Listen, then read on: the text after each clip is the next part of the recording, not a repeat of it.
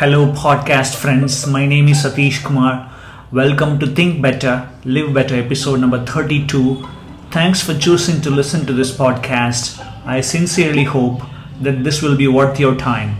It is indeed God's grace and blessing that I am able to show up week after week for the past 32 weeks consistently to add value to all of you. In my last episode, I spoke about what a monkey mind is. Let us look at how to turn off the monkey mind and live an exuberant life. If you're given two options in your life, live in a joyful state or live in a sad state, which one would you choose? Naturally, you will choose being joyful. We have the power to choose our state of mind, but our own mind stands in the way and not letting us choose joy. If the mind is ours, it should work in our own best interest. Why would we stand in our own way? This is an interesting question. Visualizing the mind as a separate entity helps us work on our relationship with it.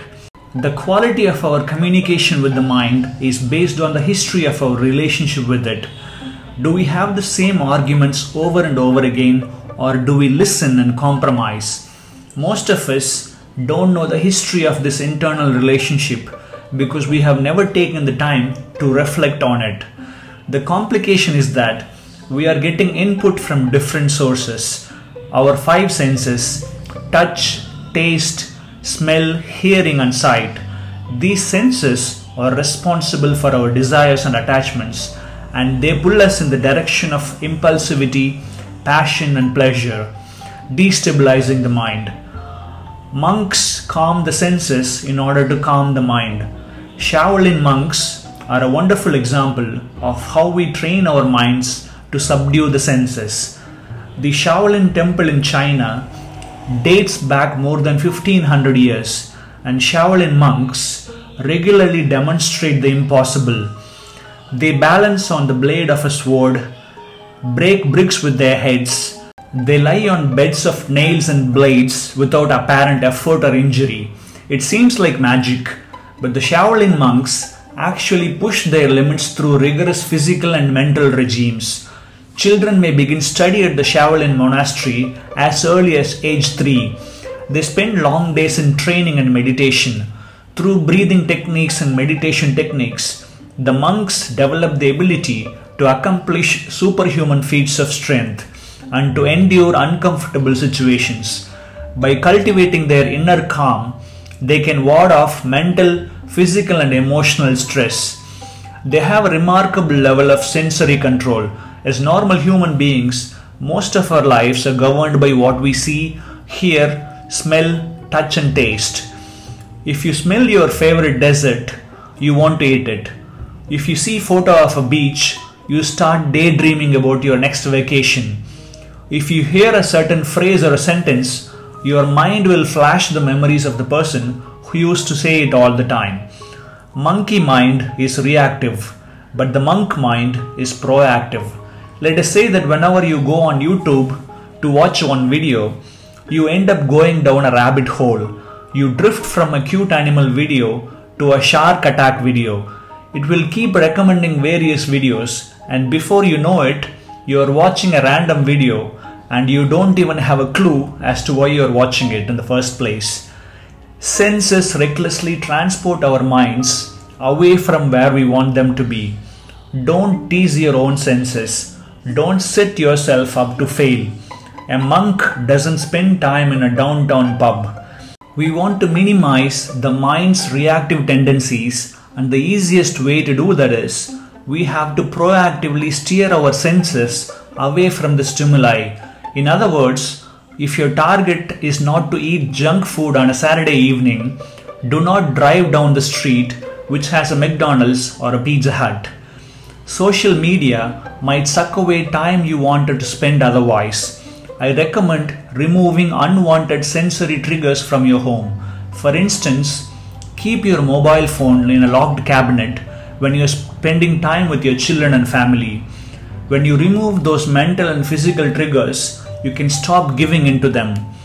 We can never remove all sensors and all triggers. That is not what we want. Our goal is not to silence the mind. or to keep it still. We want to figure out the meaning of a thought. That's what helps us let go. But temporarily, while we are strengthening our relationship with our minds, we can take steps to avoid triggering places and people by adjusting what we see, listen to, read and absorb. From a monk's perspective, the greatest power is self-control, to train the mind and energy to focus on your dharma. Ideally, you can navigate anything that seems tough, challenging or fun with the same balance and equanimity without being too excited in pleasure or too depressed by pain. When we train our minds, we build the ability to focus on what we want regardless of distractions. Meditation is an important tool that allows us to regulate sensory input. That's why you see Shaolin monks meditate for hours together to train their mind. As ordinary human beings, we don't have to meditate for hours together. But if we can spend 15 minutes in a day for making friends with our mind and to observe our thoughts, we can start this remarkable journey of turning off the monkey mind for the most part of our lives. Our thoughts really matter. The way we think has a huge impact on our health and our happiness.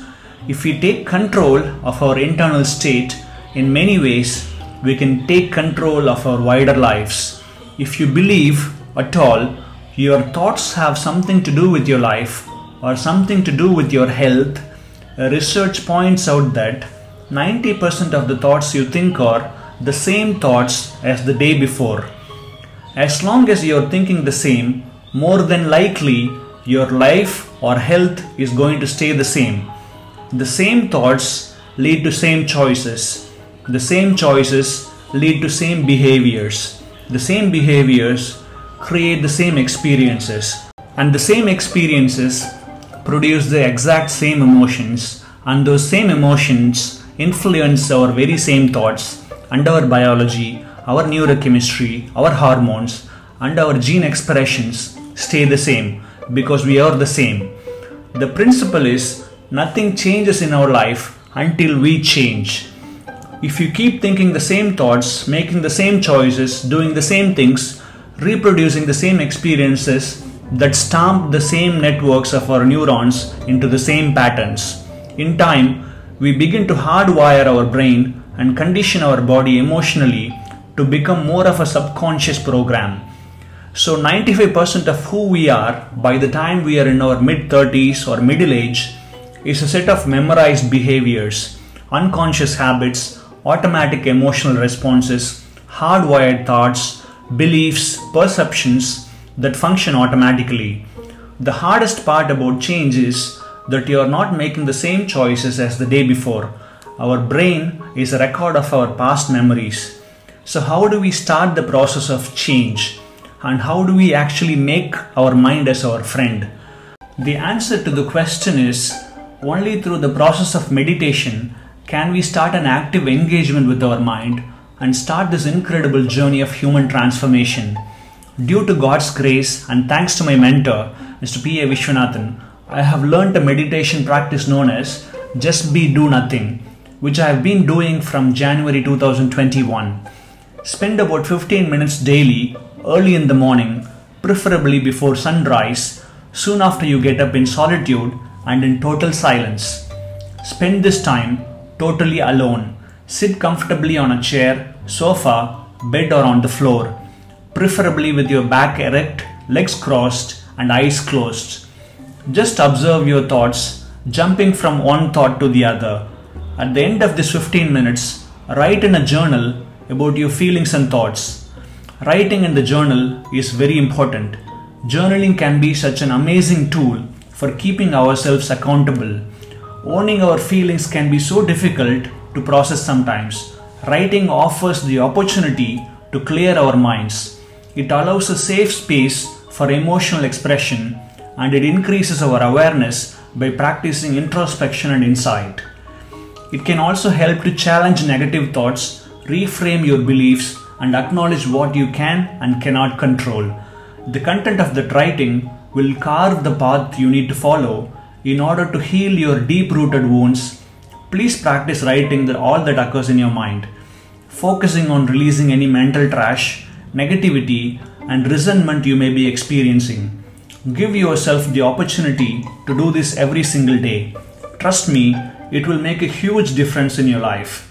You will be surprised that this simple regular practice of 15 minutes in silence will regulate your remaining 23 hours and 45 minutes in a subtle way that your whole day will become calm, peaceful, energetic, and more useful. If you need more tips on this just be do nothing practice, listen to my episodes number 13 and 14. In episode 14, you can learn from the master himself. Dear friends, as I told you in the beginning of this podcast, being in a joyful state is our choice. Choose wisely. Thank you for spending some time with me today. I appreciate you and applaud you. Please share this episode with a friend or a colleague. Until next time, wish you all an amazing week. Bye for now.